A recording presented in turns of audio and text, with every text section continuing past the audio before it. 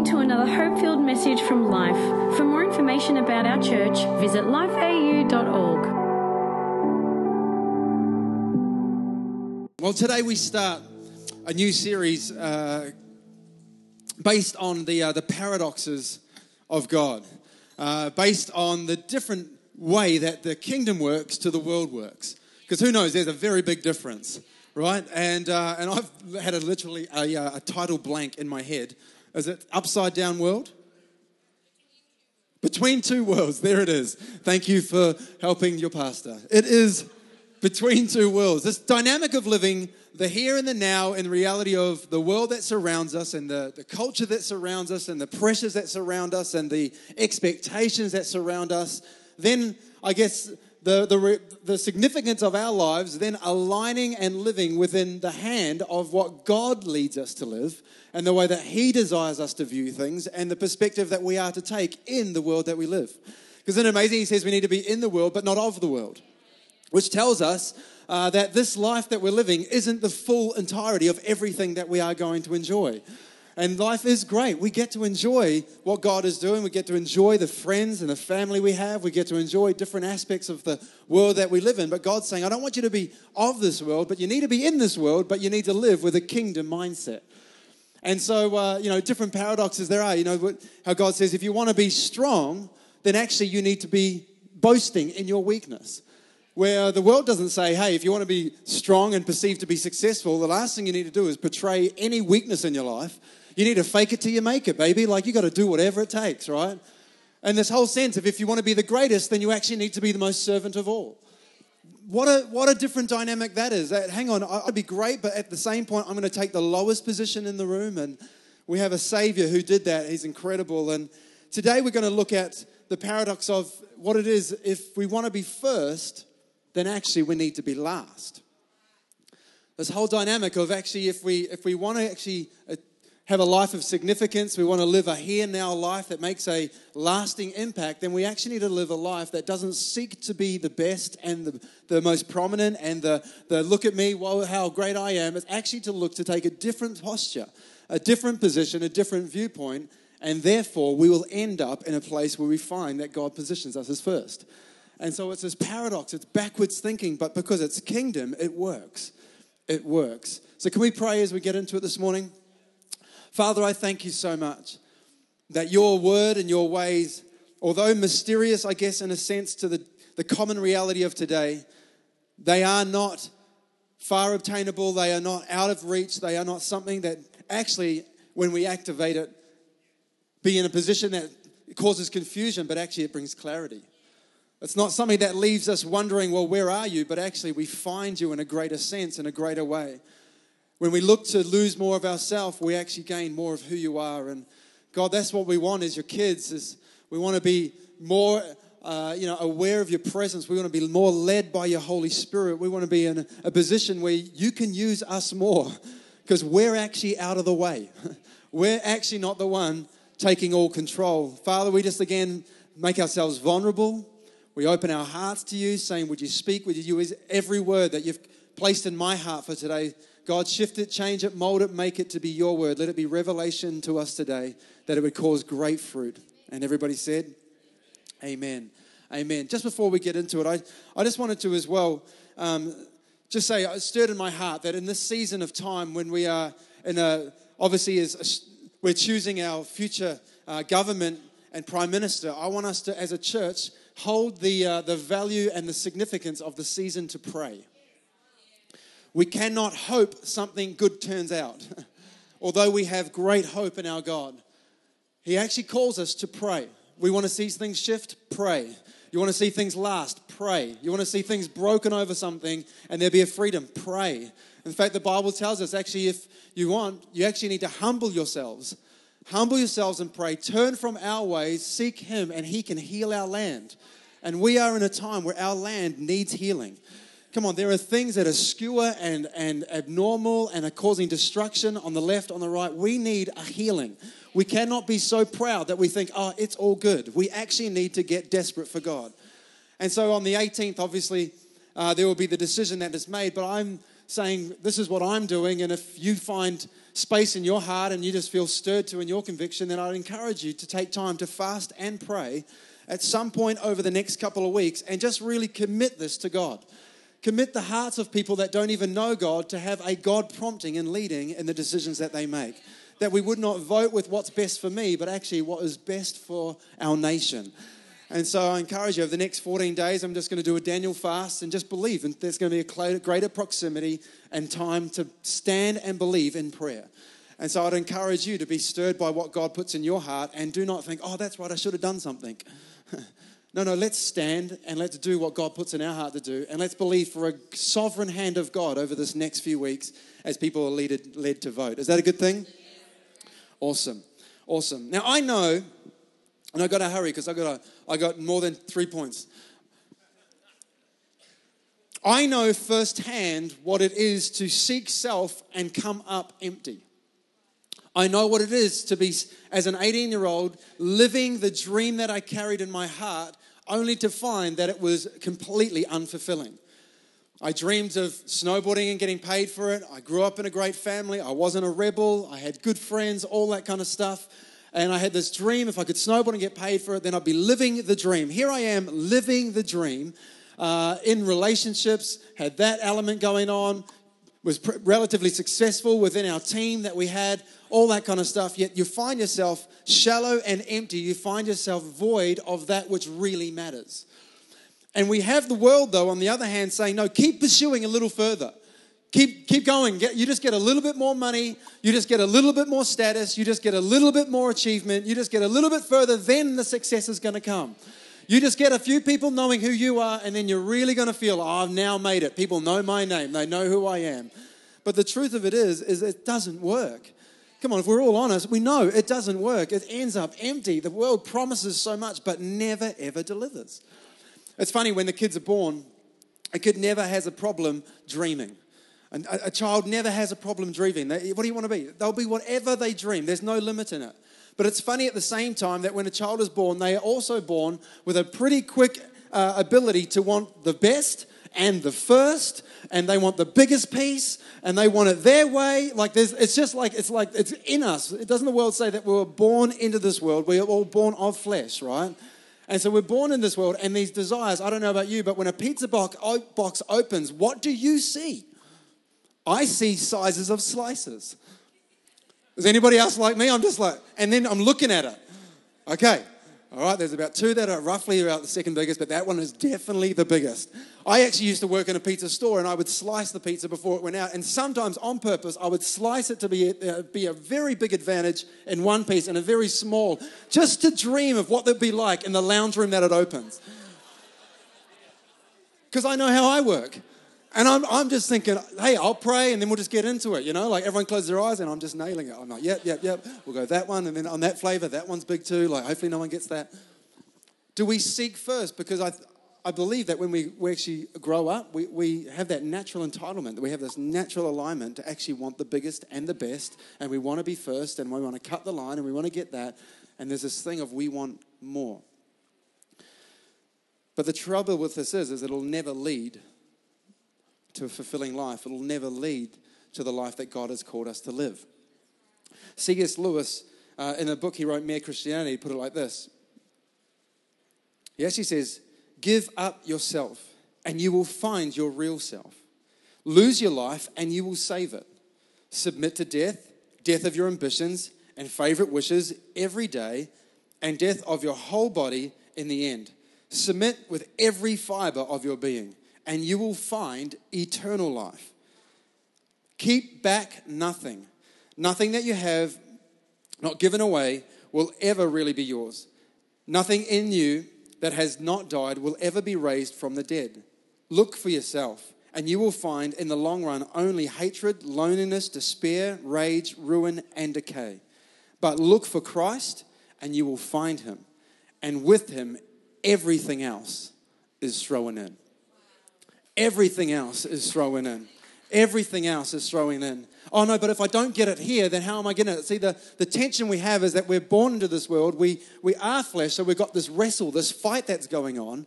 And we've got to actually fight the urges to keep promoting self and getting the best and having more and having this and having that to achieve some sort of happiness or some sort of title or goal. And God's actually saying that's actually not the way that it works.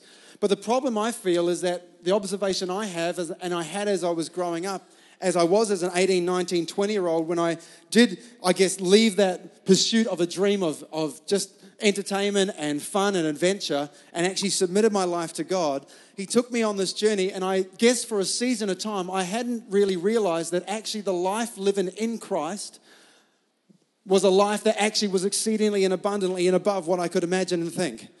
I actually thought it was limited and small. I thought that I would miss out on the things that I had in my heart. I thought that I would go without, and I thought that I would end up doing something I didn't want to do, confined by religion. And this, I think, is a lot of our perspectives when it comes to actually entrusting God with the big things in our heart. We can so often go, yeah, but if I do that, if I surrender everything, then I'm going to miss out. I'm honestly going to miss out. Our business won't succeed because I've got to get that, and I've got to work harder, and I've got to have that. My family, man, we'll all go without because we just have to give everything away. This is not God's principle here. But if you want to be first, you'll actually end up empty-handed and last.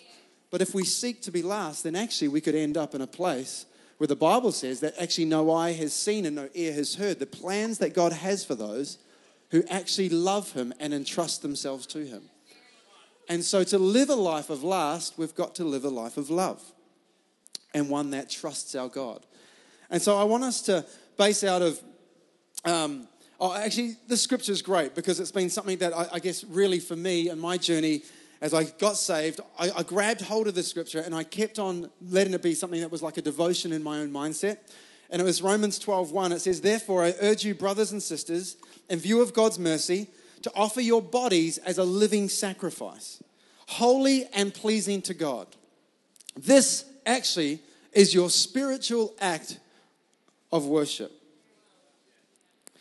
Do not conform to the pattern of this world, but be transformed by the renewing of your mind." Who knows? The battlefield is here. It's all here. You're going to miss out. No, don't listen to that. Don't listen to that lie. Don't listen. No, the battlefield's here. Renew this mind. Renew this mind. Align it with His word. Renew this mind. Be transformed by the renewing of your mind. Then you'll be able to test and approve what God's will is. And His will is good, it's pleasing, and it's perfect. Come on, God doesn't have boring, average, and low, mundane. He has good, He has pleasing, and He has something that was actually perfectly created for who you are. So I want us to go to Mark 8:34, where we kind of base these next, points out of. And it'll be on the screen for you as well. But it's the way of the cross. And it says this in verse 34. It says, "Then He called the crowd to Him along with His disciples and said," I love that. He called the crowd to Him and His disciples. This is not just for religious people. This is not just for Christians.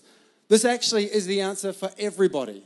He called everybody into the environment and said, "Hey guys, you want to actually live a satisfied life? Like you actually want something that's going to last and actually going to fulfill who you are, and you're actually going to feel like, wow, this is what life's really for?" So He calls everybody. And I love in the way that He would say this. He would not say this with condemnation, nor would He say it in a way that would make people feel like they couldn't achieve it. Because He loved every person and He wanted people to know the truth. He says, man, guys, everybody come together. He says, whoever. I love that as well. It's not limited to a selective few. It's not about elite believers. It's everybody. Whoever wants, it's our choice. It's our wanting. We've got to want this. You can want something else, but you've actually got to, you want this? Because I'm not going to force it upon you. I'm not going to say, you have to be last, you have to be last. No, you've actually got to have something in you that wants to surrender, wants to give your life to Him. Whoever wants to be my disciple must deny themselves. Actually place yourself a second. Take up your cross and follow me. Hear that? Your husband can't do it for you. You can't do it for your teenagers. Teenagers here, your parents can't do it for you. You've got to take up your cross. Like we all have a cross to bear. We've got to own that. We've got to take that up. We've got to take ownership of that. And it says this word, follow me. I love that. For whoever wants to save their life will lose it, but whoever loses their life for me and the gospel will save it. What good is it for someone to gain the whole world, yet forfeit their soul? What's the point in having everything, but in the end having nothing? What's the point in having all the followers, all the accolade, all the finance, all the buildings, but then to get to the end of this life and realize, actually, we've got nothing. It amounts to nothing. Come on, we cannot live with our perspective of just today. We cannot see ourselves in light of 90 to 100 years plus. We have to look in an eternal perspective. So today I want to bring up some points, and I want some people to come and help me with this. And I'm going to talk about what is it and what do we need to do to live a lasting life. So if we're going to be last and we want to live a full life, then we've got to live a lasting life, where we continually put ourselves in a place where these things are priority in my life, so I have a lasting life, which will end up in a life of breakthrough and winning rather than a life of losing. That makes sense. First thing we need to do is we need to live a surrendered life. We need to live a surrendered life. I'm going to get Nadia to come up here. And Nadia is going to be somewhat God and the Holy Spirit. And who better than your wife, because they know how to tell you what to do. So, Nadia's going to come up here, and I'm going to get this here. You can have that seat, babes. All right. See, I'm going to read this scripture again, but I'm going to read it from the Message version, and it's really cool. It says this. Calling the crowd to join his disciples, he said, anyone who interests to come with me has to let me lead. You're not in the driver's seat. I am. Classic. Don't run from suffering. Embrace it. Follow me and I'll show you how. Self-help is not help at all. Self-sacrifice is actually the way, my way, to saving yourself, your true self. What good would it be to get everything you want and then lose you, the real you? This whole area of a surrendered life. See, what we love to be is we love to be in control. We love to be in the driver's seat. We love to tell God where we need him and what we want him to do. But actually, this is not what it's saying here. If you want to live a life that's lasting, so that you're first, you actually are saying that I'm the driver, you're not the driver. But I like it this way, because I can get God to join me where I want him to join me, and he can be a part of what I want him to be a part of, or her to be a part of what I want her to be a part of. And I want the driving wheel. But if I'm wanting this life to turn around, and I'm wanting it to have the impact I want it to have, and if I want it to have the influence I want it to have, and if I want it to have the success I want it to have, and if I want it to make a difference that doesn't just last with me but goes for eternity, then actually I've got to surrender the driving wheel, and I've got to give this to God. And trust me, it's pedal to the metal every single time. Now, the crazy thing is that when we do this, we lose an element of control, but what we often do is this. You go, God, you've got this. And then we're like, is anyone else a backseat driver like I am? I am solid, man. I am one of the best, right? And we're constantly like, no, I know you want to go. No, I'm over here. No, I want this. Oh, no, I want this promotion. I'd really love to live over there. And God's going, yeah, but am I over there? Am I in that opportunity? Or is this just what you want? Oh, no, well, it's what I want, but you can come with me. Come on. But if we actually are going to surrender, it actually often doesn't look like this, that we keep heading where we want to go. Often God will straight away take us on a direction that we actually don't really know what they're doing and where they're going.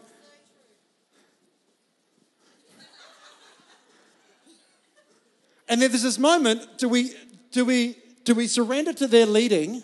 Do we just surrender to the Holy Spirit's leading? Do we surrender to where they want to go? Or do we want to stay stubborn and go, no, I want to go where I want to go? And actually God's asking us, if we want to live a life of impact, then we've actually got to follow. We've actually got to go and surrender. And you go, but it's not where I want to end up. It's not where I want to land. It's not where I want to be.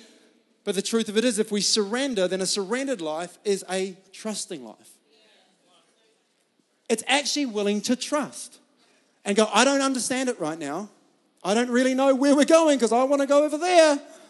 But I've got to trust that God sees all. God knows all. God created the end from the beginning. God knows where I need to go, knows what I have to go through, and starts to lead me. And then it goes on, and so it's not just a surrendered life, but it's actually an aligned life. An aligned life. Whoever wants to be my disciple must take up the cross, and it says here, follow me. This is now like another level, right? This is not just sitting beside, but this is actually follow. This is actually a position of saying, God, I'm not just asking you to be a part of what I'm a part of. I'm actually aligning my life to you. Because who knows, where God wants to take us is not probably where we want to go. We are going to face some things. We're going to walk through some things. God's going to journey us through some things that actually we are going to find ourselves going, God, I actually don't want to be here. I don't want to walk through this. We see Jesus. He lives an aligned life. He lives a surrendered life, a trusting life. Yet there are moments in Jesus' walk where he is saying to God, God, really? Like, really? I have to do this? Really? I'm going down this path? And we find it, and everybody knows in the Garden of Gethsemane is where we see this situation. But actually, it's not just in the garden. It's also in John 12, where it talks about this account where he's talking about where he's going to have to face death and he's going to have to die. And it says, if anyone loves their life, they'll lose it. While anyone who hates their life in this world will keep it for eternal life. Whoever serves me must follow me. And where I am, my servant will also be. Which means wherever they go, I'm there. Whatever you say, Lord, I'm in. Whatever you want, I'll do it. There's actually not this point where it's like becomes optional every time God makes a decision for us and leads us. We're actually in alignment. And then it goes on and says, my Father will honor the one who serves me. But verse 27, he says, now my soul is troubled. This is Jesus speaking. And what shall I say? He's in a position where he's saying, God, where you're leading me right now, I actually don't want to go. And there has to be this moment of a transformed mind. And Jesus says, Father, save me from this hour. Then there's this abrupt moment where Jesus says, no, actually it was for this very reason I came to this hour. Father, glorify your name. And there are going to be things in our lives that God is going to lead us into, and we have to have the assurance and we've got to have the capacity to know that God is in control, that He knows what He's doing, knows where they're leading you, and you've just got to say, you know what, as much as I want out of this, God, I'm going to trust you're going to get me through this. Come on, there's some things that we're going through, we're trying to get off, we're trying to drum ship, we're trying to get out of there, and God's actually saying, no, you just need to stay in alignment and follow me. Just follow me. Follow me, follow me, follow me, follow me. And then you'll get to the point where you get to look back and you see and go, wow, what an incredible pathway and plan God had. Imagine if I just went my way and didn't follow His way. Not only is it a surrendered life and an aligned life, but it's also a planted life. It's a planted life. And so I'm going to get somebody else to come and join me. Dino, there's a seat over there, mate. On your way up, grab a seat, come and sit next to me. A planted life. All right, a planted life is a life where we are positioning ourselves. If we're going to live a lasting life, then we need to have a planted life where we are put ourselves in the church. If we're going to have this following life, g'day, mate. Yeah, right here, perfect. You can face the other way if you want, but God's going that way. And being that you're the church, I think we should be still following God, which is cool. But here we are. Now, for me to live this life, I've actually got to not just have a following of God, but I need the church. God set up His church, His bride, to enable us to live this life out. Come on, we need the support of one another. We need an environment where we're getting built up in faith. We need an area where people are going to stand with us and believe for breakthrough. We need to be in a position where people are helping us take steps forward. I can encourage you now that you will never live the full satisfied life that you want to live if you are not planted in the house of God. Those who are planted in the house of God will flourish in the courts of our God. Come on, if you're not flourishing and there's things that you're feeling are just withering and hard, I'm telling you, put your roots down deep into the church. Come on, this place here, the ecclesia, the house of God, is a place that is called to raise up and release people into the fullness of God. Come on, we're believing that we're going to go to 2 morning services before the end of this year, and it's cool to see this place filling out. But some of us, come on, we're here just for what suits us. We turn up when it suits us, and we come when it suits us, we sit where it suits us, we serve. Well, we don't really serve because it doesn't really suit us. Come on, there is actually more on your life, right? There's a more God wants to do in you and through you, but it comes in this moment where you've actually got to get the church a part of who you are. Doesn't the Bible tell us? It's great. In Hebrews 10, it says, let us Consider how we may spur one another on towards love and good deeds, not giving up the meeting together, as some people are in the habit of doing, but encourage one another all the more as you see the day approaching. Come on, don't give up. Don't get things sorted to a certain degree and then just back off. I've met people that have come in broken, their lives have got restored, their marriages are better, and then they disappear. Literally to bump into them in the community and go, how's it going? Where you been? What's been happening? Oh, things got good, so we just started going away a bit more, and we started just going to this and going to that, and we kind of don't really have time anymore. Come on, that's not the way God designed it to be.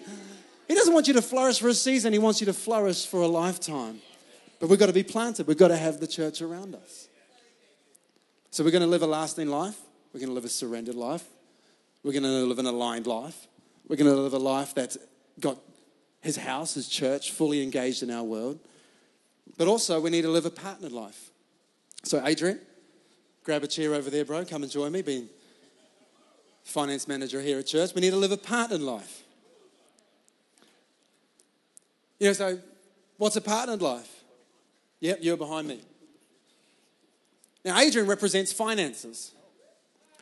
If we're going to live a life that lasts, then this is an area that will do everything it can to try and substitute your Savior. He's talking to the church, telling the church needs to spend less. But isn't it amazing how money will say you can be powerful? Money will say you can be secure. Money will say that you can have happiness. Money will try and substitute your Savior.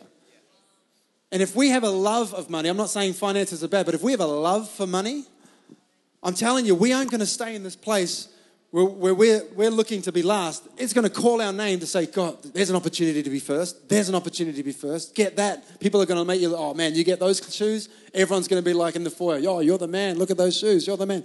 It's a $50 pair of shoes. Like, that has no character building quality of who you really are. And I'm not saying don't have cool shoes. I like shoes. But if that's where you're finding validation, if that's where you're feeling like people think you're great, then I'm thinking that we aren't actually in a place where we are allowing God to lead us and love us how we need to be loved and led. Come on, we need to honor God in the area of our tithe. Why? Because it's a heart issue. And if we're going to live this last life, then our heart needs to be aligned to what God's principles are. And it's not about getting money for the church. It's about releasing us into God's purpose and His kingdom. Come on, it's an area that God says, come on, if you would steward this area, if you would honor this area, you watch, you're not going to go out. You're not going to lose out here. It's going to be an area that actually you're going to be in a position that you could bless more and help others more than you ever could when you did it on your own. The awesome thing with the giving is that when we sow into the church, who knows that everything that we do and everything that we see and every person that encounters friendliness and belonging and has their kids in a program and the community stuff is all done because we sow into and we honor in this area. It's another level of effectiveness and fruitfulness that God can entrust us. Come on, do not let finances, do not let money try and be a substitute for your Savior. See, it's not just about a lot of finance, it's actually about a lack as well.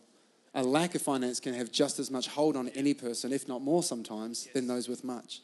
And I really want to encourage you as a church, we look and we live in a way that we can enable people to have freedom in this area. And so if you are in a position where you just find like you're going from week to week to week, then please, you need to connect with our CAP team. You need to connect with Joelle. You need to look at when our next CAP budgeting course is and just get some practicals around how do I start budgeting so I'm not living day to day. How am I in a place where I'm just trying to pay these credit cards back, pay these credit cards? You just need someone to help assure you, hey, you can actually do this. This here or there, this little change, awesome. Or maybe you're in a position that you're going, well, my job doesn't allow it, and you need a new job. Then get a new job. Why stay where you are if it's limiting who God says you can be? Then come and meet with our CAP team and meet with the Job Club crew who can help you put a CV together and help look and research different jobs that are available and equip you to feel confident to go for a new position. Or maybe you're just stuck in debt. Come see our CAP team. Come on, there you can have freedom in this area, that it's not an area of bondage. Come on, that's what we're here as a church to do life together. Stop walking in and going, it's great, and you walk out heavy under the burden of something that's weighing you down. And this is not just for us, it's for everybody that we know. And so if you know anyone in those situations, come on, avail the church to help and get involved. So a partnered life. After a partnered life, we need to live a forgiving life. Who wants to be forgiveness? Lella, do you want to be forgiveness today? I love Lala. She's amazing. She's the sweetest person. Come on, give Lala a hand as she comes. Isn't it amazing when you start living a last-focused life, how your life doesn't get smaller, it starts to get bigger? We kind of think, oh no, it gets smaller when we follow God. No, your life actually starts getting bigger and bigger. It starts expanding wider and wider. You're not isolated. You're not alone. You're not in your own wisdom. You've actually got this ability. And who knows? God's leading us. Hey, God's taking us forward. We still don't know where we're going, just like when Nadia drives the car. We don't know where we're going. It always takes longer, but we may get there. Okay, a forgiving life. So can you forgive me for that? That was great. A forgiving life. If we're going to live a lasting life, then we've got to forgive. We cannot hold on to offense. Offense is going to hold you back. Offense is going to hold you down. Seriously, I love this scripture because it just reminds us of the fact that it's not every time a big thing happens, but it's actually all the time. It says this in Mark 11:25. Whenever you stand praying, forgive. Which tells me we get offended a lot. Anybody else? Like just things just like they offend you. They niggle your heart. The person didn't say hello to you. I didn't connect with you, and all of a sudden they don't notice me, and they don't this, and they don't. We get offended all the time. But I'm telling you, this is going to hold us back. And you go, oh no, I'm free. But the truth of it is you are anchored to unforgiveness. You are anchored. You can't move forward. I remember big moments where I had unforgiveness, where literally when I became a Christian at 18, my friends two of my key friends told everybody that, oh, Craig's changed. He's not the same anymore. Honestly, you don't want to hang with him. He's weird, all this kind of stuff. I'm like, man, we've done years together. We've had each other's back. I've snuck you out of places where the cops were going to take you to jail. Are you serious? And this is what it ends up as, and huge areas of hurt and offense. And God's saying to me, Craig, why are you waiting for them to ask for forgiveness? Why are you waiting? You need to forgive them. And I remember where I was because I was standing in my bath. I don't know why. Maybe it was a bomb shelter moment where I just felt like everything was going to blow up. But I stood there and I rang him and I had not talked to him for 5 years. The next day he was flying to Europe indefinitely. And I rang him and I said, hey, it's been a long time since we've chat. I just want to say, can you please forgive me? Because for the last number of years I've been really upset at the way that you started talking to everybody when I became a Christian. I wasn't looking to push anyone away, and I was really hurt by what you did. Can you forgive me? I got to tell you, the awkwardness in that phone call was really tangible. It was very real. But you know the freedom that came in that? You know that our Savior didn't stand off waiting for us to go and ask for forgiveness? He came and he came down and he paid a price and he said, I freely forgive you. Here it is, it's yours. When you're ready, take it. And why are we waiting for somebody else to come to us and beg for forgiveness? No, forgive them. You take the first step. You forgive them. But this is too deep, Craig. It's too hard. Maybe your first prayer is, God, help me forgive them. And just the utterance of the words, Lord, I forgive them. I'm not ready to talk to them. I'm not ready to see them, but Lord, I forgive them. It's amazing how this can start to set us free. Come on, stop holding on to offense. Stop making big things out of small things. Come on, live light, live free, live big. Doesn't the Bible say, hey, if you're going to hold offense, I can't forgive you if you don't forgive others. That's why we need a lasting life, because we actually need to learn to forgive. I got a couple more, but obviously we're not going to get there for time. But if I was to unpack them, and maybe another day. But not only a forgiving life, we need to live a serving life. A serving life. The Bible says, come on, that what you do for the least of these, you do for me. Come on, are we so in our lane that we've stopped noticing people that are hurting around us? Are we so in our lane that we stop noticing the person that's sitting on the side of a road hoping that someone would give them food or just a few coins? Are we so in our own lane and so in the busyness of our schedule that we've lost the tangibility of what we have to offer in a smile and a conversation and a nice word? Come on, this life is getting full, but do not be too busy to offer yourself, offer mercy, offer grace to help people. I remember just recently at a cafe, people were waiting for me to be there, and as I'm walking to this beautiful cafe, there's a lady sitting outside Baker's Delight. And I didn't have any coins on me. I don't carry coins. I just got the card, and she didn't have a little pay wave. I couldn't tap it to give her any money. But I said, hey, I haven't got money, but I have got the opportunity to buy you lunch. Do you want me to buy you lunch? She goes, oh, yeah, no, that'd be great. I'll have a quiche and a strawberry milk, like without hesitation, right? And I was like, on it, right? Walked in, got the quiche, got the large strawberry milk. I come out and she goes, oh, thank you. Has that got bacon in it? And I was like, oh, I don't know, but I hope it has. Let me know if it doesn't. We can get you another one. And I said, I just said, you noticed. And I said, let's be praying for you. God bless you. And she goes, yeah, God bless you too in the name of Jesus Christ. Thank you so much. And it wasn't about taking it further and trying to have a big, deep conversation. But come on, we are here. Because in the Bible say, like when the king said, when did we see you? When did we know you? When did we help? He goes, well, that which you did for the least of these. Come on, we want to live a last first, and we've got to honestly start looking at those who are doing far worse than us, those who are without, and start offering what we have to bring hope and help to others. The second last thing is a saving life. We're not just here to get saved, we're here to live a life that helps lead others to salvation. Obviously, they would have seats as well that would be joining me. And our life gets bigger and bigger and bigger. Sat on a plane for 2 hours yesterday, talked to literally a guy who looked like my twin. He literally had the same shorts, the same T-shirt, hats on, like it was classic. Born and raised in New Zealand, raised in a Christian home. But he walked away at 17 because he simply said, all I notice is people that say they believe one thing but don't live it. And the second thing is they just keep talking about what they can get and what's about them and what's for them. I feel like I would have more influence and impact if I went out and just rung up a friend who I knew was doing it tough and I could just spend time with them.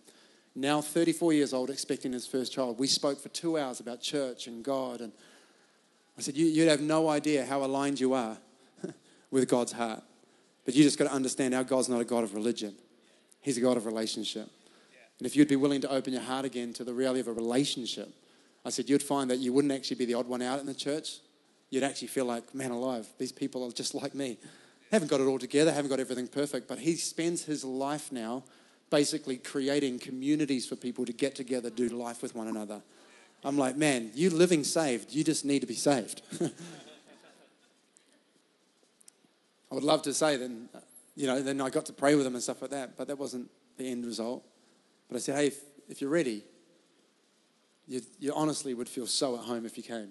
And he goes, you know what, that's really cool. What's the name? I said, Life. He goes, I'll remember that. Who knows, we might see him one day. Be fantastic. What a brilliant guy he was. See, the thing of it is that we are all longing for community. We're all longing, but nobody needs religion. Everybody needs relationship. The last point is, if we're going to live this life, then this is a spirit-led life. It's a spirit-led life. Even Jesus in his first message said, for the presence of God is on me, and it's anointed me to live this life out. Come on, we're not going to live all this life out of a devotion and just a discipline. We're going to live this life out when we live a life of worship and a life of desiring our King and having a spirit in our hearts. We need to get God on the inside. Come on, I find it hard to do these things when I don't have the fullness of his spirit in me. Come on, we need to get the fullness of God's presence in us so that we can live this out. Does that make sense? Come on, you're finding that hard? Get more of his presence. Get more of his presence. Live a life of worship. Not that I've attained all this, come on, but we press on for what he has for us. We hope you enjoyed this podcast from Life.